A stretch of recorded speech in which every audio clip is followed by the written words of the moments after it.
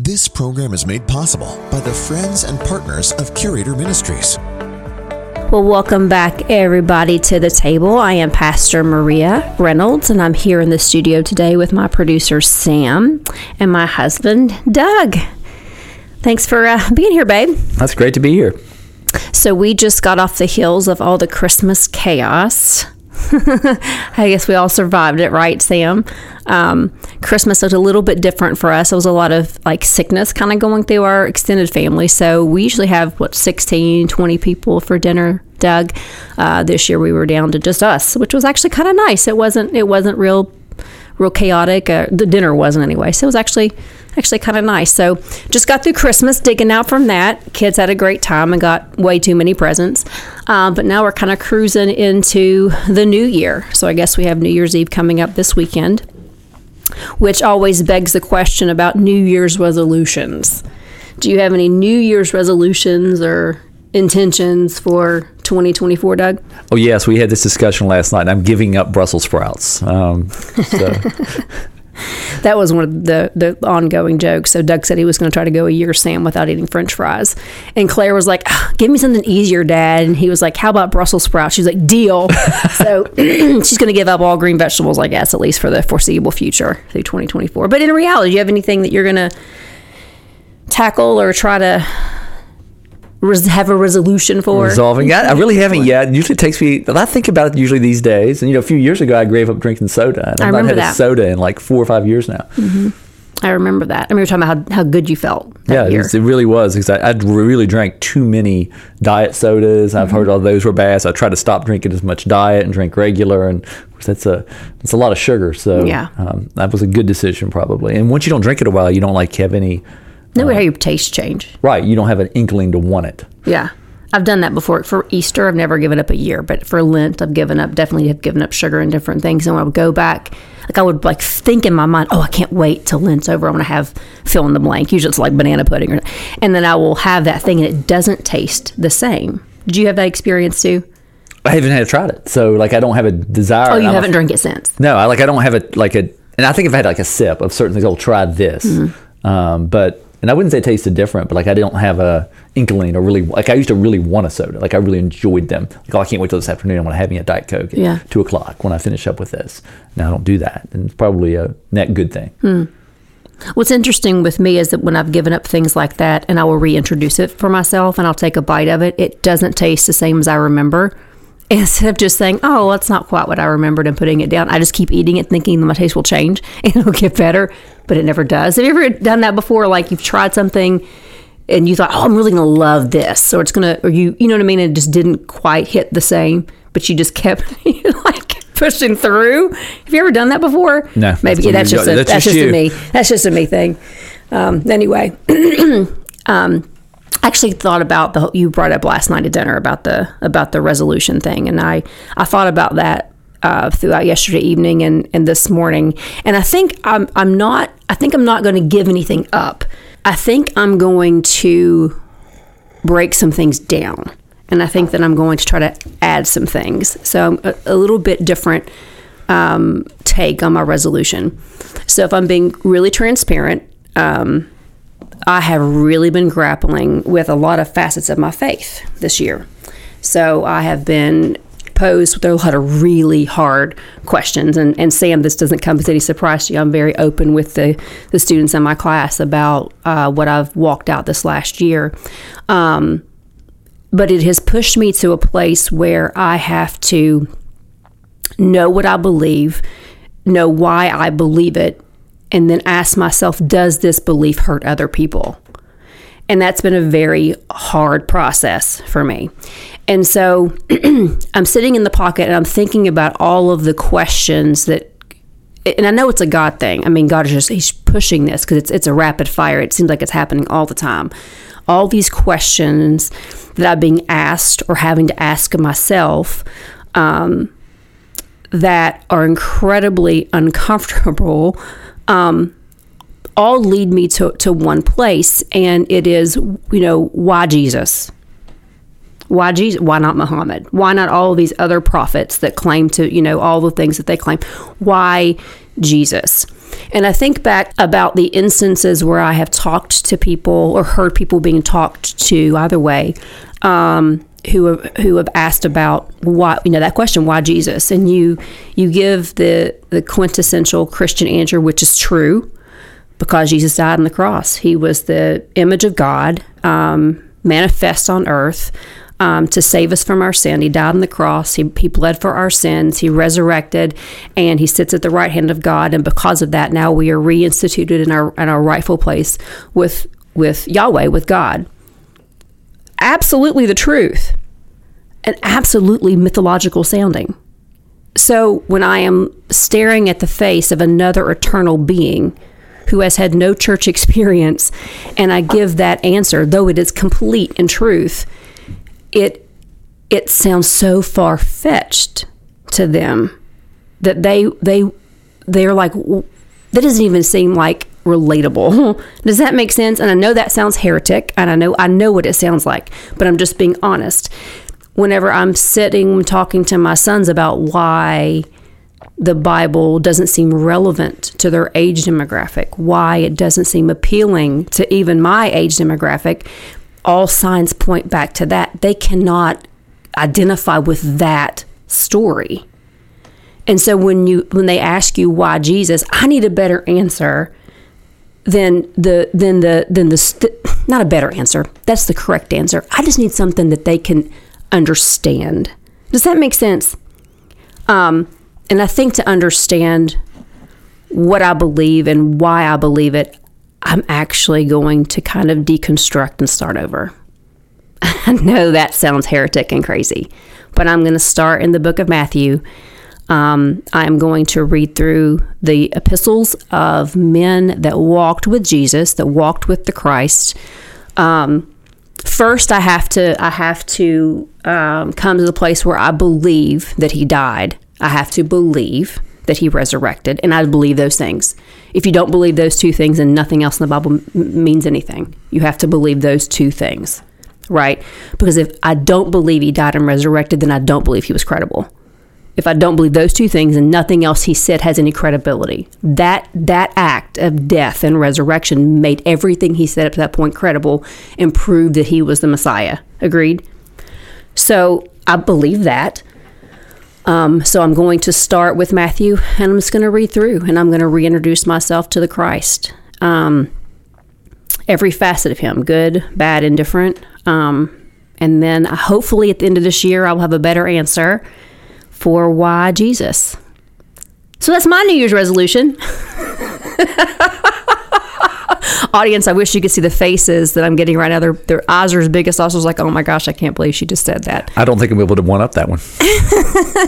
I don't, well, it's not a competition. We're not trying to one up anybody. I want a more authentic walk with God. And I think for a more authentic walk with God, it has to be my own. And I think a lot of my faith up to this point in my life is borrowed.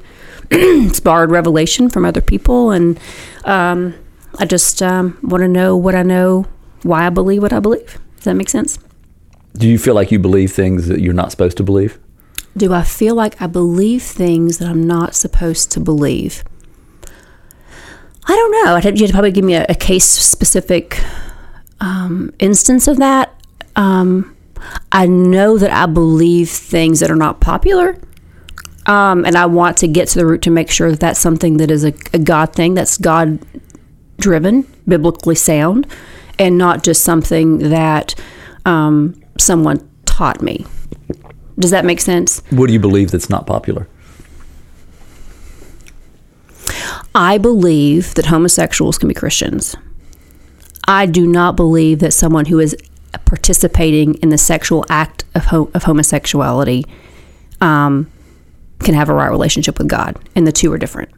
I believe that all men and women, no matter what your bend, oh Lord, Sam, I can feel it. Saying I'm going to get called down by pastor for this. I can see it coming. Anyway, I believe that all men and women have temptation. They have bends to them, right? Impulses. I think that the strongest men and women that you will ever meet are people who have temptations and choose not to act on them. So I believe that you can have a temptation to be physically attracted to someone of the same sex and never act on it and absolutely be in right standing with God. I, however, don't believe that you can if you are acting on that sin or any sin for that matter. So I know that's not popular, but that's my belief. Again, wide eyes and Sam is snickering. Anyway, let's switch subjects before I get fired. That's my resolution. I'm going to dig deep in the Bible and really mine out the places that I'm wrong, the places that that God wants to change some of my mindsets, some of my perspectives. Make sense? Yes.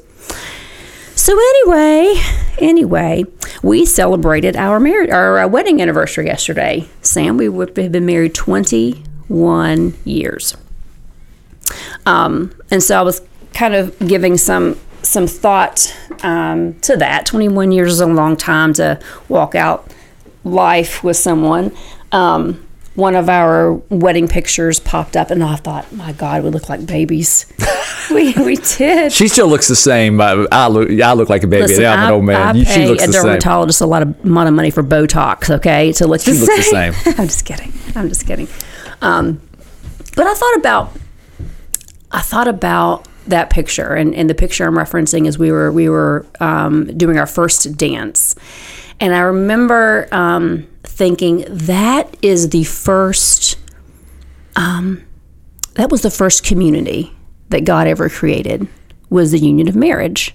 So you think about like in the garden when Adam and Eve were created for one another, that was the first union. That was the first community. Long before children, that was the first sense of community. And that community, was loving, and it was in harmony, and it was peaceful, and it was content. They trusted one another. The heart of it was pure, right? And then you fast forward, that's Genesis 1, and then fast forward to Genesis 3, and they're outside of the garden. We know why. And now they've started a family, but they've started a family now in this community that has the presence of discontent and hatred. Remember, their sons had this adversarial relationship.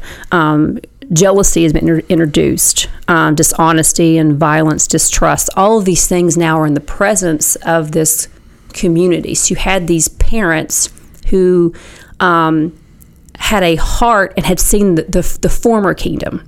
And I'm going to call it kingdom number 1. That was the heaven on earth, which is the kingdom of God. So when you think about the kingdom of God and you experience those things, harmony, peace, content, trust, love, that's the kingdom of God. They chose the other kingdom, which was that discontent, those things are present and so you have them trying to raise a family with a heart for kingdom number 1, because that's what they know. You're right, but in the presence of kingdom number 2. Does that make sense? And then I thought about us. I remember in that picture all of those things being present, all of the harmony and the love and the trust and all of those things. And those things are still there today. At 21 years later, we have had to walk out 21 years of life and raising children in the space of all of those things in kingdom number 2.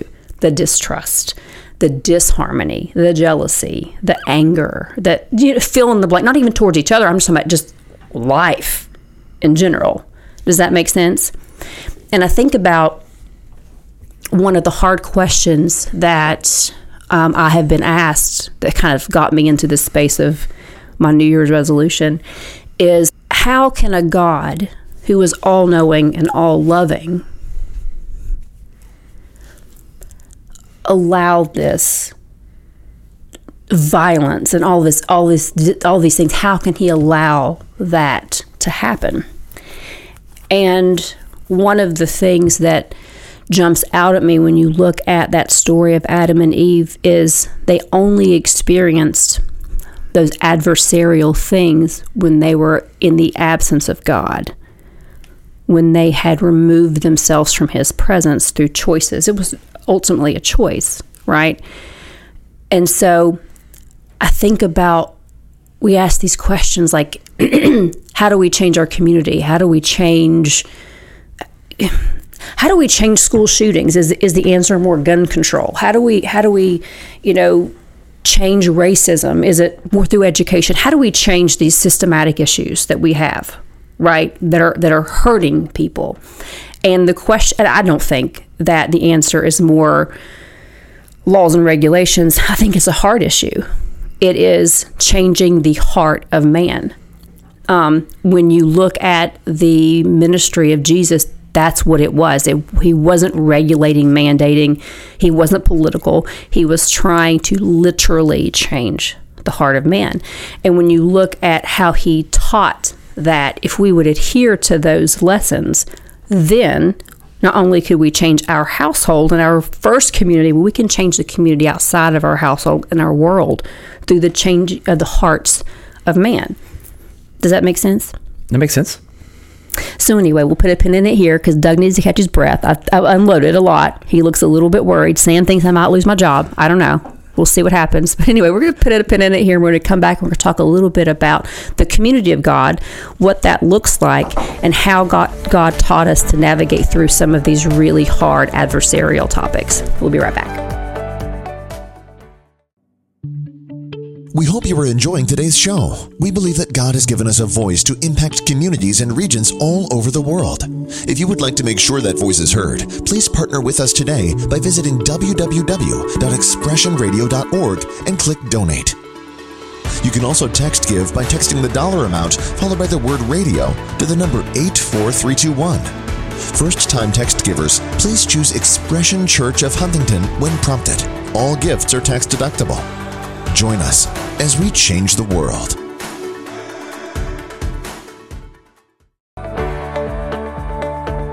Welcome back, everybody. We're going to pick up the conversation here with talking about some of these really hard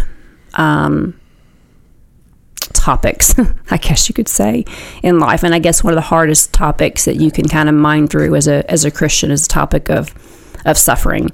And it's, again, one of those questions that's been posed to me that, non-believers have a hard time understanding if suffering is going to happen, if it rains on the just and the unjust, Doug, and suffering is going to happen whether you believe in your God or not, then what is the point in believing in a God if you're going to suffer anyway? And it's a valid question because it does. The Bible says clearly it rains on the just and the unjust. And though I am going to live life with challenges and heartaches and disappointments, I'm going to have to suffer just because that's the world that I live in. Because, again, we said earlier, you change the world through the heart of man. Not every man is going to have a heart change. They don't desire it. So you have to, just like Adam and Eve, you have to live in a world with kingdom number 2 principles acting: violence, hatred, bigotry, all those things. I can tell you as a God believer that going through suffering with a belief in God makes it tolerable, makes it bearable, and gives you hope. Unless you have sat and spoke to someone, and I have, unless you've spoke to people who literally, not even agnostic, but are definitive atheists and have no belief in a God or any higher power at all, they lack hope. And they are really isolated, lonely people. Does that make sense? So that would be my answer to someone who would ask that question about suffering is, just, your suffering is going to happen, but suffering with God walking you through it, it gives you hope at the end of the day. I went yesterday, a dear friend of mine lost her mother. Tragic accident. And here's a good example of it.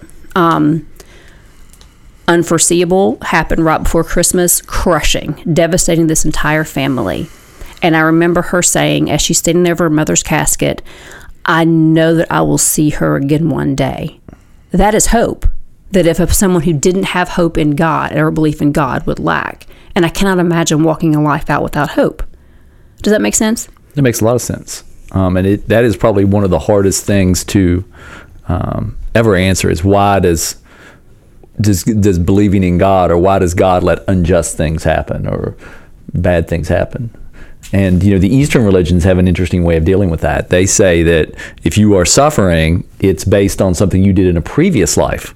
That, this goes on and on and on, and you're reincarnated. And what you're being punished, if you are being punished by God, you are being punished for something that you did in a previous life, is the kind of the justification. And as weird as that sounds, that's somewhat of an explanation. We don't believe in that. So it becomes an even harder, unanswerable question. Well, I think for me, that is an easier thing to wrap your mind around because it puts it back on me. If I do good, then good things will happen. If I output, like a computer. The reality is, from our belief, is that the heart of man is the heart of man. So I talked earlier about living separate from God. When you look into the face of another human being, you are looking into an eternal being that either will one day live in relation with God or will live separate from God. You're also looking in the same face of a human being that is either currently living life with God or separate from God. But either one of those is their choice. That's one question that I've often gotten to from non-believers is, if God is a loving God, why would he send me to hell? And the answer is that God is a loving God, and he doesn't want to live separate from you. That was the template we had in the garden. But he gives you a choice. He's never going to make you spend eternity with you because he's not going to make you spend your lifetime with him here, right? So when you look at those Eastern cultures and they make it all about them, like something I did, if I do the right thing, then the right thing will come to me.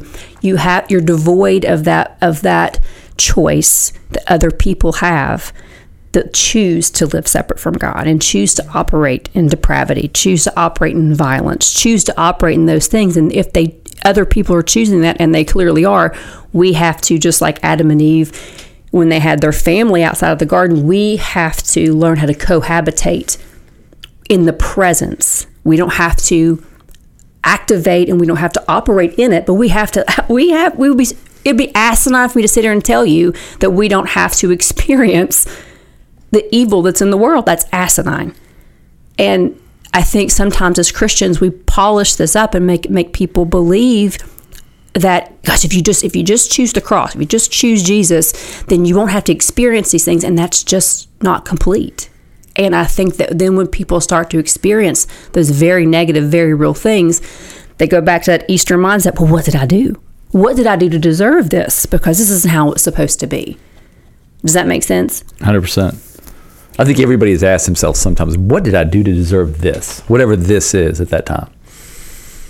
What's interesting is that I think, and it goes back to the Pharisaical mindset, sometimes we also can get a little haughty a little bit. And what did I do to deserve God's grace? Oh, well, I can give you a list of all the wonderful things that I do. I do a podcast. I study my Bible. I teach the college class. Look at this resume list of things that I do, that I have earned my way into heaven. And I'll be honest with you, one of the most cringing scriptures in the Bible is when the Bible says that there will be people that he looks at and says, you never knew me. And they give them that list of all these wonderful things. And he's like, you didn't do that in my name. You did that in your name. You were worshiping a false god this entire time. So I think that we can also kind of flip the script on that, and kind of, especially in insular communities of faith, we can kind of pat ourselves on the back a little bit too much. Does that make sense? Mm-hmm. Man, I'm really getting myself in some trouble today, Sam. Let's switch gears before I really get into trouble with some of this stuff. Anyway, let's talk about that first that first sense of community. I mentioned earlier that our, the marriage union is the first community that you have. Then we had children, and our children's first sense of community was the family that we created as our little unit. We taught them how to deal with these diverse things that they're going to experience out in society, and we did that within the framework of our family. I wonder this. Let me give a story, an illustration. So I had a friend whose daughter came home from a sleepover and said, "Hey, Mom, we were driving in the car from pickup from school to go to the sleepover, and her little friend's older sister was in the car. And the older sister is in the same grade as this little girl's older brother.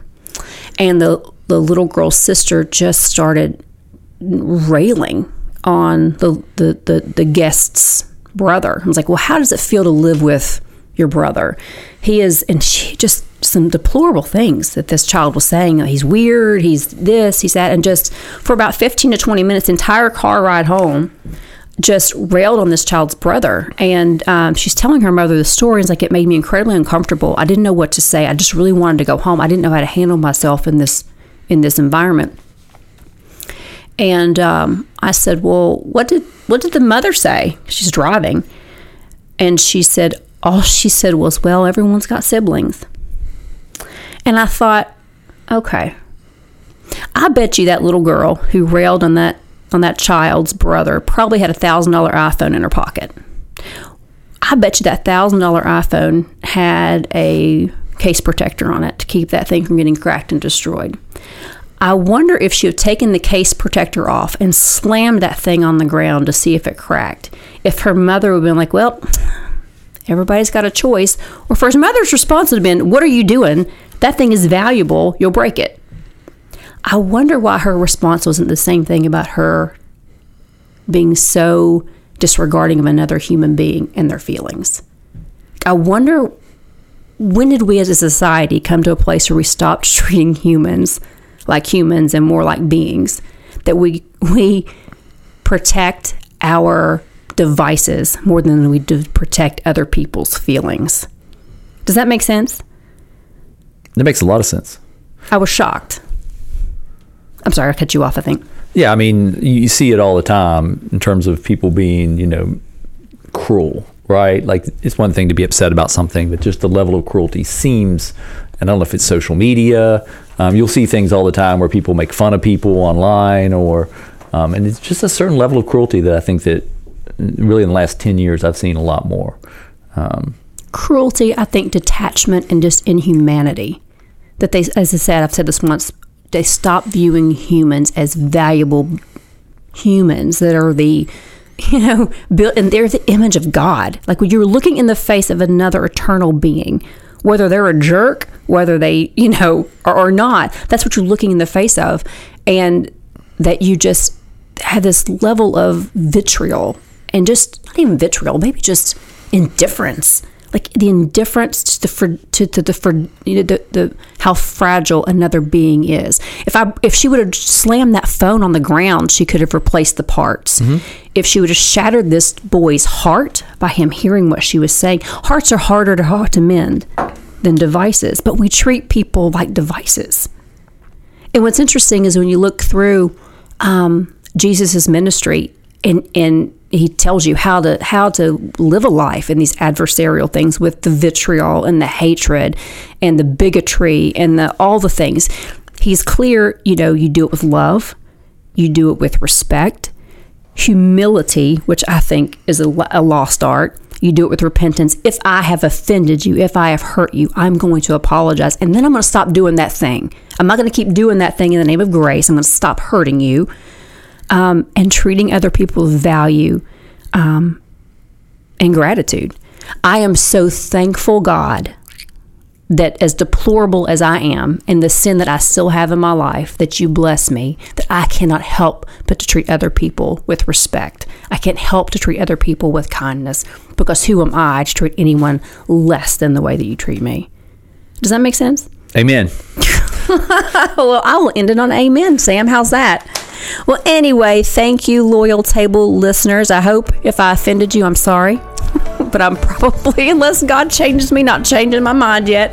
But I will see you next week. We hope you are enjoying today's show. We believe that God has given us a voice to impact communities and regions all over the world. If you would like to make sure that voice is heard, please partner with us today by visiting www.expressionradio.org and click Donate. You can also text give by texting the dollar amount followed by the word radio to the number 84321. First-time text givers, please choose Expression Church of Huntington when prompted. All gifts are tax deductible. Join us as we change the world.